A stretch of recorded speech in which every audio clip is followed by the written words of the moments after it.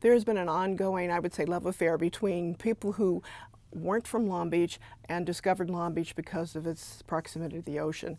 From its earliest native people, the Tongva, who found this area just abundant with fish and abundant of water, not only salt water, but fresh water that flowed into the salt water, and the ability to have crops and just a wonderful way of life.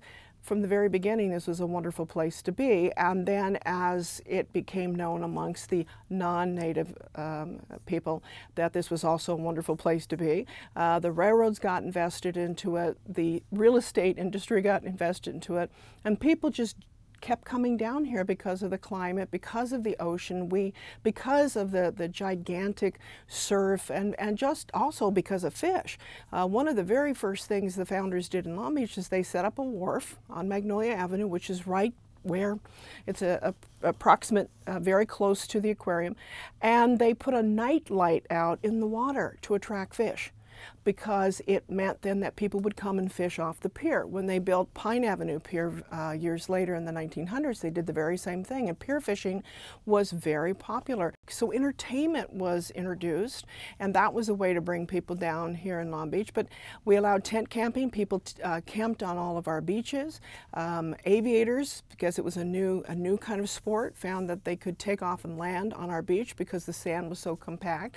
And so all these different innovations kept happening that just drew people more and more to Long Beach.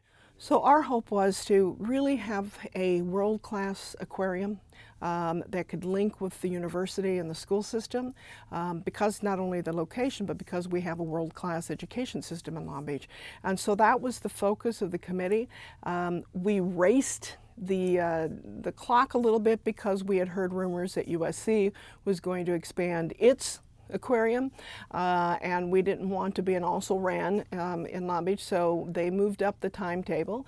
They started to look at the Baltimore experience, and they actually brought the same designer out here because the thought was if you could have a reinvigorated harbor area with shops and restaurants and have an aquarium and they have an IMAX, you could just pull things together and people would come. So, you know, that was just very exciting for all of us. And we got to the point where, you know, the aquarium became the total focus. But it started to catch on in Long Beach, and I think it's one of the best things that Long Beach has done. It really has, because the connection between the aquarium and the educational system and the community and tourism has just, I think, brought a synergy to Long Beach that used to be in the very old days that we now have back.